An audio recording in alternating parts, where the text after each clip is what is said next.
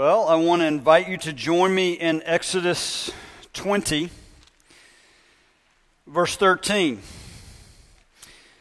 We find ourselves this morning in our journey through the Ten Commandments looking to the sixth commandment. It's one sentence in Scripture, two words in the Hebrew, and they speak volumes. Let's turn to the Lord and ask His blessing that He might expound those volumes for us. Would you bow with me? Lord, this is your word.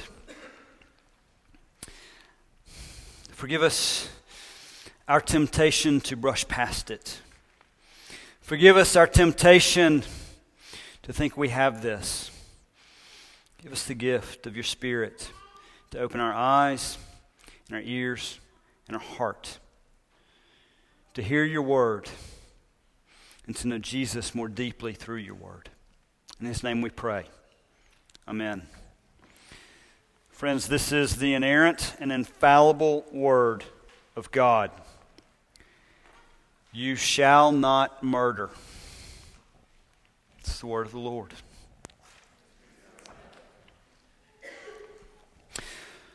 On a couple of occasions this week, I was asked some version of a question that I wrote at the top of my page on Monday as I explored this text. It seems so obvious. But why? Why is it so obvious? And what are we missing when we think of it as obvious? Let me ask a show of hands. Who in here believes that it is wrong to murder?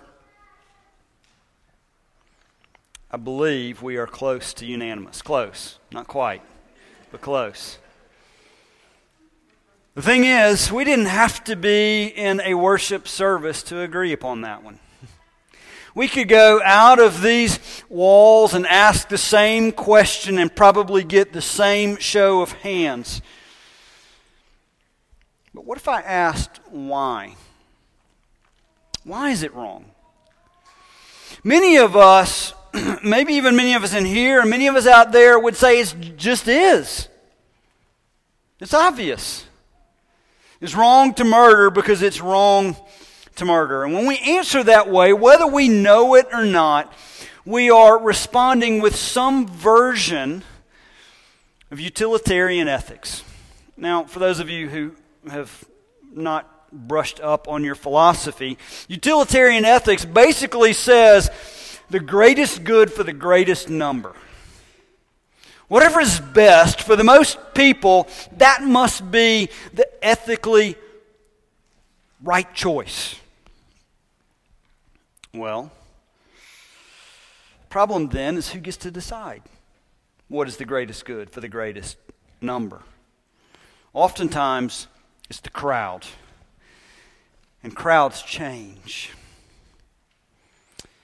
An example of this changing ethics I read about this week. Kevin DeYoung spoke of it in his book on the Ten Commandments. Back during World War II, the Nazis were occupying the Netherlands. And they issued a command to the Dutch doctors that they allow or enforce death upon the elderly and the terminally ill. The Dutch doctors refused this command because they knew that it was wrong. We fast forward to the year 2001. That same country, the Netherlands, became the first country in the world to legalize physician-assisted suicide, believing it to be the most kind and merciful act they could allow. But the problem is, when you fast forward the calendar a few more years, those decisions begin to be made by others. Insurance companies, caregivers, now with growing numbers are making that request instead of the patient. You hear others are requesting a physician-assisted suicide because the slippery slope of relativistic ethics has begun. See what happens when ethical decisions are based on the greatest good for the greatest number? They're based on factors that are relative and that change, but the commandments of God are not relative. And you shall not murder is not utilitarian. Hear this. Hear this, all of you. Your life is valuable, not because of your usefulness to society, but because you bear the image of God. It's the foundation of our worldview teaching. A worldview that we have seen explained throughout our time in the Ten Commandments. It's one of the things that we said from the beginning. We would hear prohibitions, we would hear requirements, but we would also grow in understanding the person of God and His foundation for our life. Now, we see that worldview building in the Exodus 20, but oftentimes you have heard that we've gone back to Genesis, particularly the early chapters of Genesis, to find the basis for these commandments. And we do that here in the sixth commandment, looking to the first chapter of Scripture, the creation account. Genesis 1, 26 and 27, we read that God created man and woman in His own image. That means we are all image bearers of God. And then in Genesis 9, in the recreation account, after the flood, we see whoever sheds the blood of man by man shall his blood be shed for or because God made man in His own image. The Word of God is telling us, first of all, that this prohibition against murder didn't start in Exodus 20. But it also tells us that always the foundation behind that commandment has been the value of life. And that life is created in the image of God. Remember, 10 years ago, it's hard to believe we've now been in Trustful for 10 years. And that first year here, Anna and I were getting adjusted to the frequency of tornadoes along the I-59 corridor. We'd never experienced a tornado season, and so we were having to adjust to the which news channel to watch and how to respond. And one particular night when we got the alert, we were in a polygon. We found ourselves hiding in our neighbor's semi-basement. Do you know what we brought over to that basement? Well, we brought our children because they were important to us. But Anna also brought their baby albums. Because those images of our children were of far greater value than any material good in our house. Listen to this. You are precious to the Lord your God. Not because you are a picture of His image, but because you are a person in His image. Friends, young friends, hear this.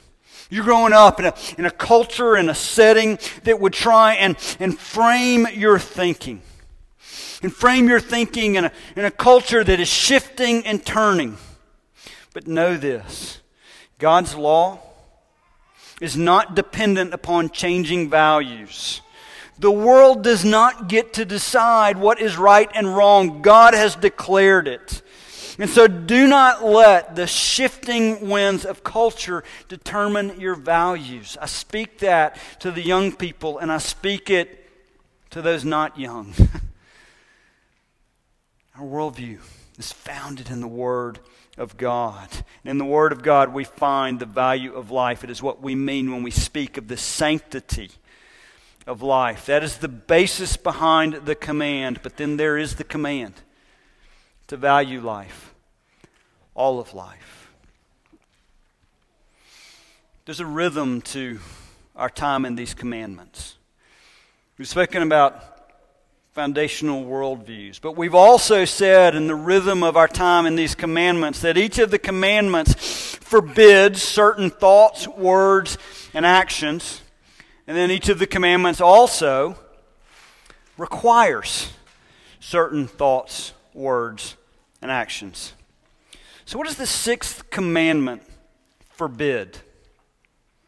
I already said in the Hebrew it's two words. No murder. It's quite simple. No murder. Now those of us who grew up with the language of the King James Version might have heard a different word, but the ESV, the NASB, the NIV, even the Message Bible uses a different word. Murder, not kill. And there's an importance to the nuance. What is prohibited is the unjust taking of life. This commandment is not speaking to self-defense. It is not speaking to just warfare. It is speaking against the unjust taking of life, either the life of our neighbor or our own. So specifically, that is unfolded in a prohibition against premeditated murder and unpremeditated murder. Though, as the civil law unpacks the difference between those two, it would assign different punishments to the two. We hear that and we get it. Again, we all raised our hands. We get this prohibition, specifically against murder, premeditated or un.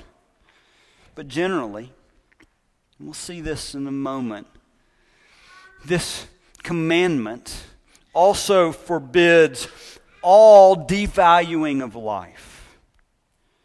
Now, on the flip side, what is required in the sixth commandment? Well, the sixth commandment requires all lawful endeavors to preserve our own life and the life of others. The civil law sort of unpacks this for us more and gives us an example of what it means to preserve life. It requires a homeowner to put a parapet up on the roof.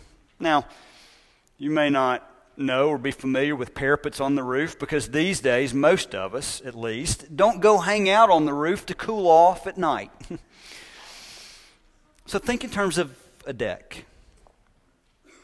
Those of you who have a deck at your house, and maybe that deck is above a foot or two off the ground, I am assuming for a moment that you have a railing around that deck. Why did you go about bearing the expense to put a railing around that deck? Well, I'm going to make another assumption. You did so because you actually cared about those people who were going to be sitting on or standing on that deck. You didn't want them to fall off of the deck and either hurt themselves or be killed.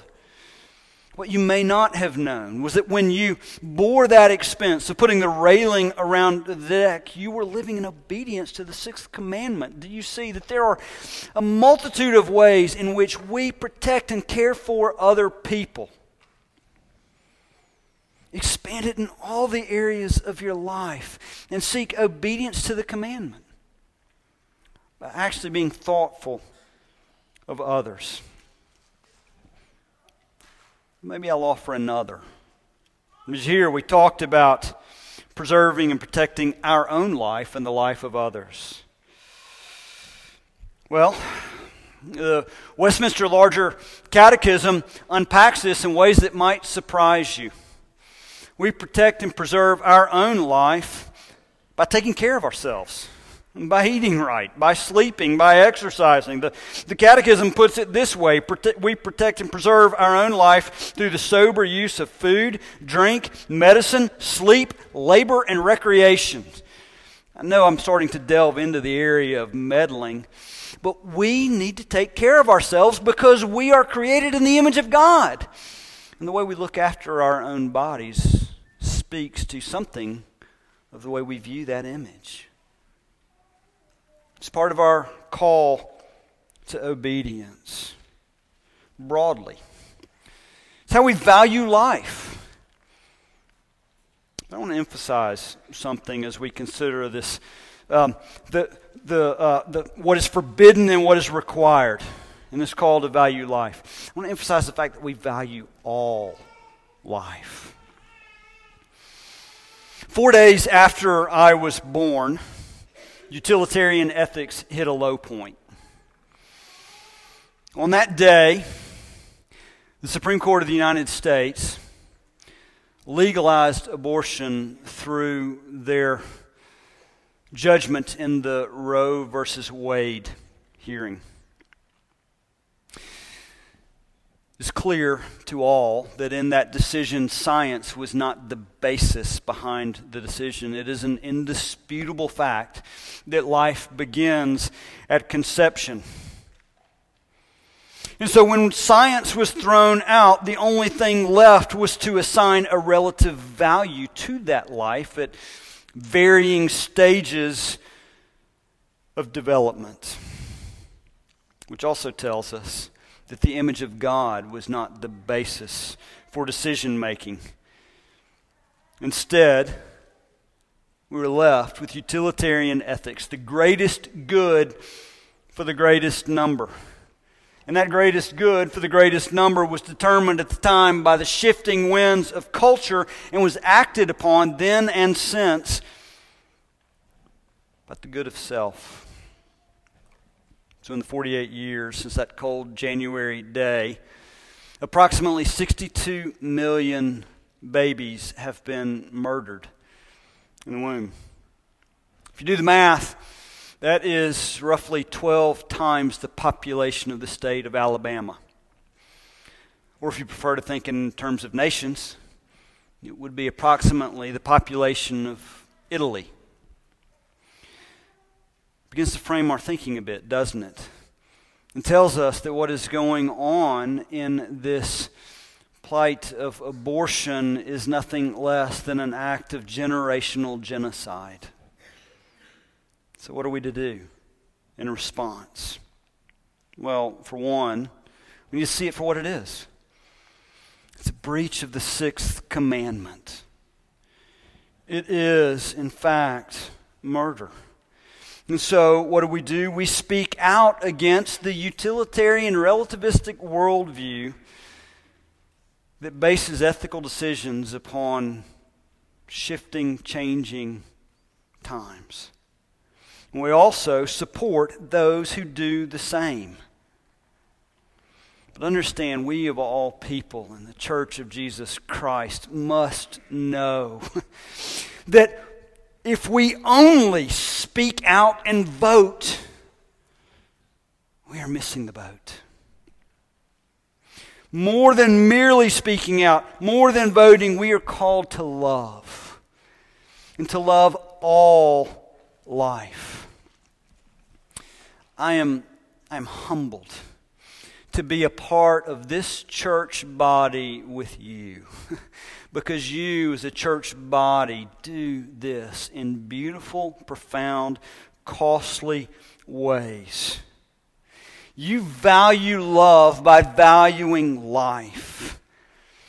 Again, it's humbling to see the sheer number of families in this body that are obeying the sixth commandment, either by fostering children or adopting children. But beyond the number of families in our body that are participating in this ministry is the heart behind them. Because to value life is to care actively and at great cost.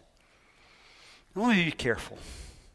As I speak to this ministry of fostering and adoption, I am not meaning in any way to imply that the Lord is calling every family in this room to either foster or adopt. That is a specific calling that He has placed in the hearts of specific individuals, and it is not for everyone, but the calling that He has placed on every single person in this room is to come alongside of those families, to care for them as they go about this important and powerful ministry. So as a church, recognizing what the Lord has already been doing in our midst, we have chosen to form the Life Team. Now, don't be embarrassed and don't be shy. But I'm going to ask, if you are serving on the Life team, please stand.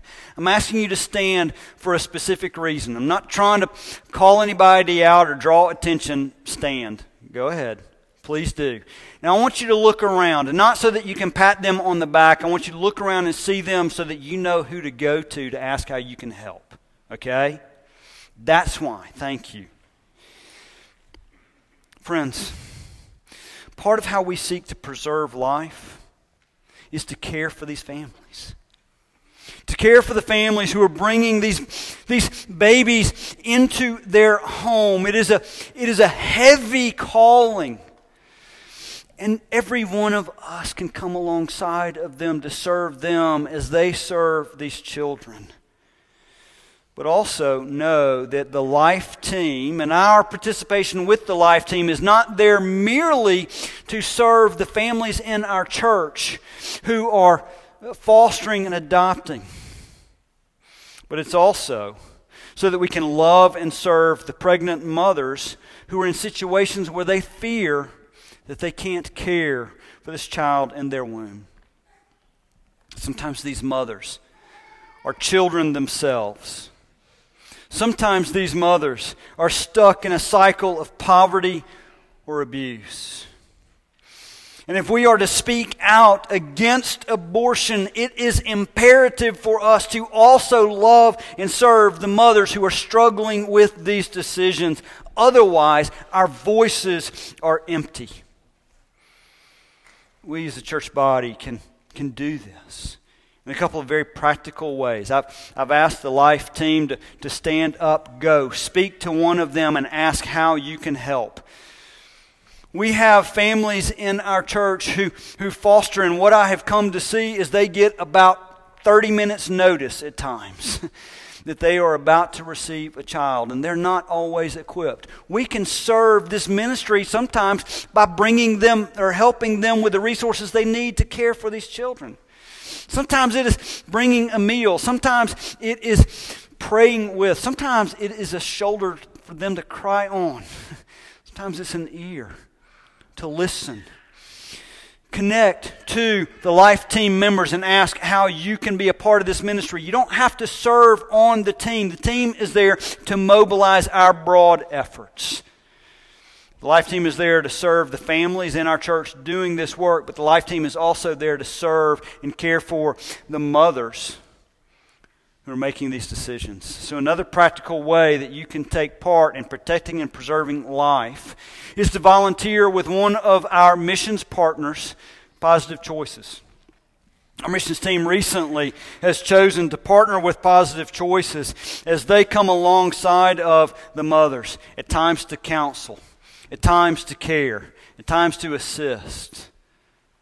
It's one of the ways that we can broadly preserve life. And I know that some of you are thinking, I have no place in my gifting to counsel pregnant women. Well, you're in luck. Because if I recall, there was a day when Bob Horton stood before us and asked any men who wanted to come and do some renovation work at the Positive Choice office that the gifting you needed was to be able to carry a hammer.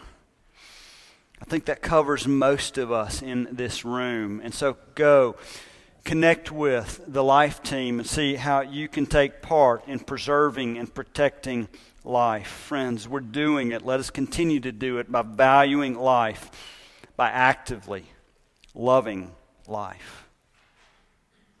We hear that. We hear the basis.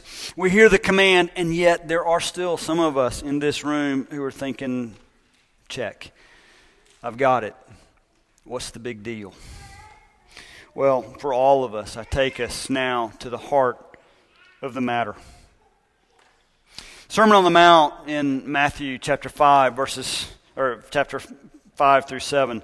Jesus he's preaching about the kingdom of God. It sort of seems like upside down land as he kind of tells us what life in the kingdom of God is to be like. And as he does so, he offers some commentary on the commandments themselves. At times we're tempted to think that he is transforming or changing the commandments, but he's not. He's explaining the heart of God. He's explaining God's heart and how his heart has always been on display through the commandments. And so specifically in Matthew 5, verses 21 and 22, Jesus opens up for us the sixth commandment, telling us what it means to obey in the kingdom of God. Not only does this commandment prohibit violent acts, but it prohibits violent emotions and intentions of the heart. Listen to verses 21 and 22.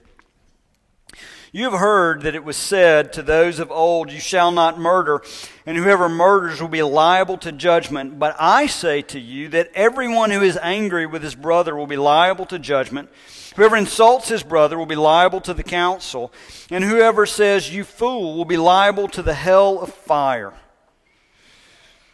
Do you hear what Jesus is saying? What Jesus is saying is this. It's not merely the one who pulls the trigger on the gun who is breaking the sixth commandment. It is also the one who is pulling the trigger of their heart. Friends, we've got to move beyond our surface level understanding of obedience and explore the sin beneath the sin. Jesus is saying that the action of murder is formed in the seed of anger. And so are you angry with your brother or sister? Do you find yourself nurturing a silent rage, all the while justifying it with a polite exterior? Are you living in unreconciled conflict with your neighbor? In your heart, how are you valuing those around you? Jesus is telling us, each and every one of us, you and I, that apart from Him, we are all subject to the fires of hell. So what are we to do with this anger? Well, first, we need to know that in Christ, we can be honest about it.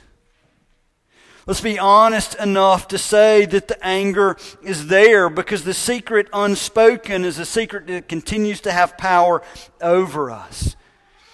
And let us embrace our need. It's why we speak of embracing our need in the vision statement for this church. When we embrace our need, we're embracing our need for Jesus. We're saying, yes, it's not just them who are sinners, it's me who's a sinner. And when I have the freedom to embrace that need, then I can cling to and depend upon Jesus Christ. I can, in fact, delight in Him. Friends, embracing our need gives us a new ability to put words to the struggle. And then, don't stop there. Ask the question of your own heart. Why is that anger there? Last week, I did battle with an ice maker, and I'm not sure who won. The battle began just after I laid down to bed. I laid down for a long summer's nap and heard in the kitchen the voices of despair that the ice maker would not work. So I got out of the bed and I went into the kitchen, and the battle commenced. I fought to shove a little plastic piece onto a metal crank, and it wasn't going where I wanted it to go, and I kept shoving harder and harder, and as I did, my anger grew. I didn't start out angry at anyone, but pretty soon I was angry at everyone, including God. Why? Well, did you hear where I was when I heard about this ice maker breaking? I was in bed. I had been busy serving the kingdom of God all day long, and I deserved to sleep. I didn't deserve to be called out of bed. I deserved respect. And I didn't get it because it was a task to be done.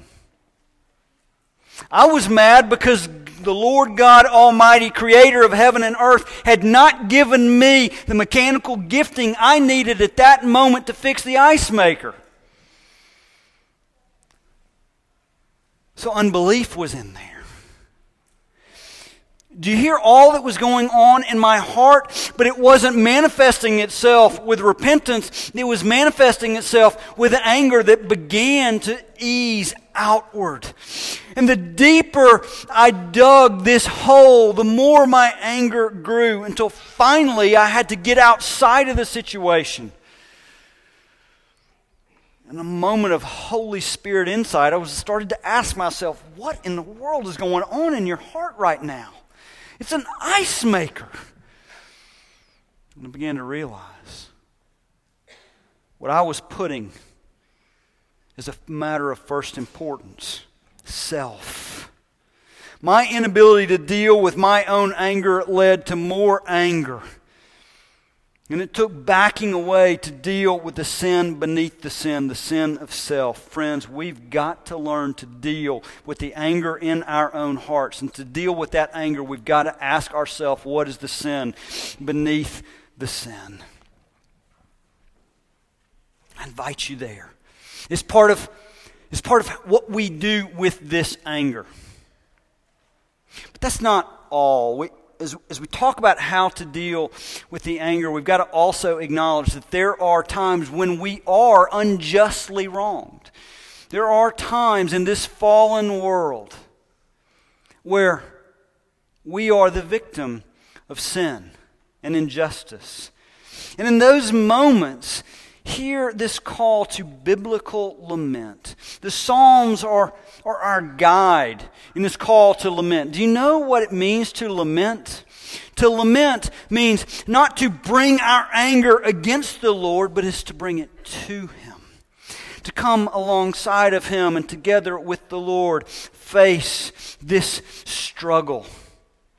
The Word of God serves as a guide, putting language to our lament. It gives us the ability to bring our anger to God relationally. Because when we lament, we're not directing that anger towards God. We're bringing it to Him in the context of the gospel. Turn your anger into lament. And then we seek reconciliation.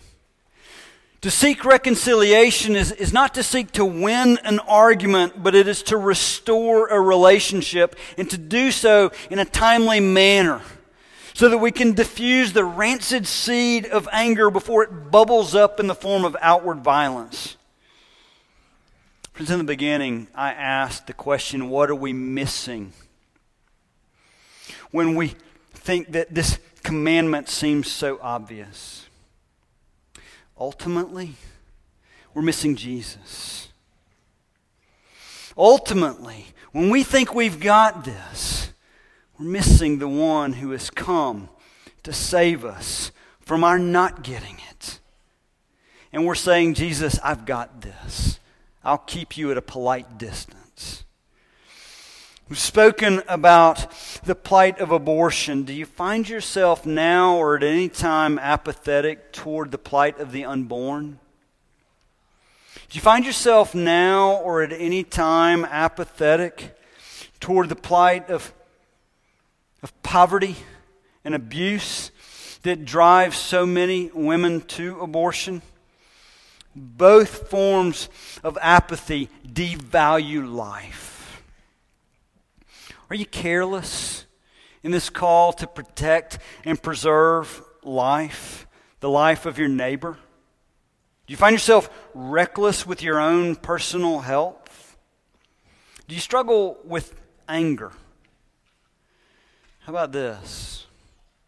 Do you find pleasure in sarcasm, where cloaked in humor, you tear others down in order to make yourself feel better? Everything I've just mentioned is a form of devaluing life.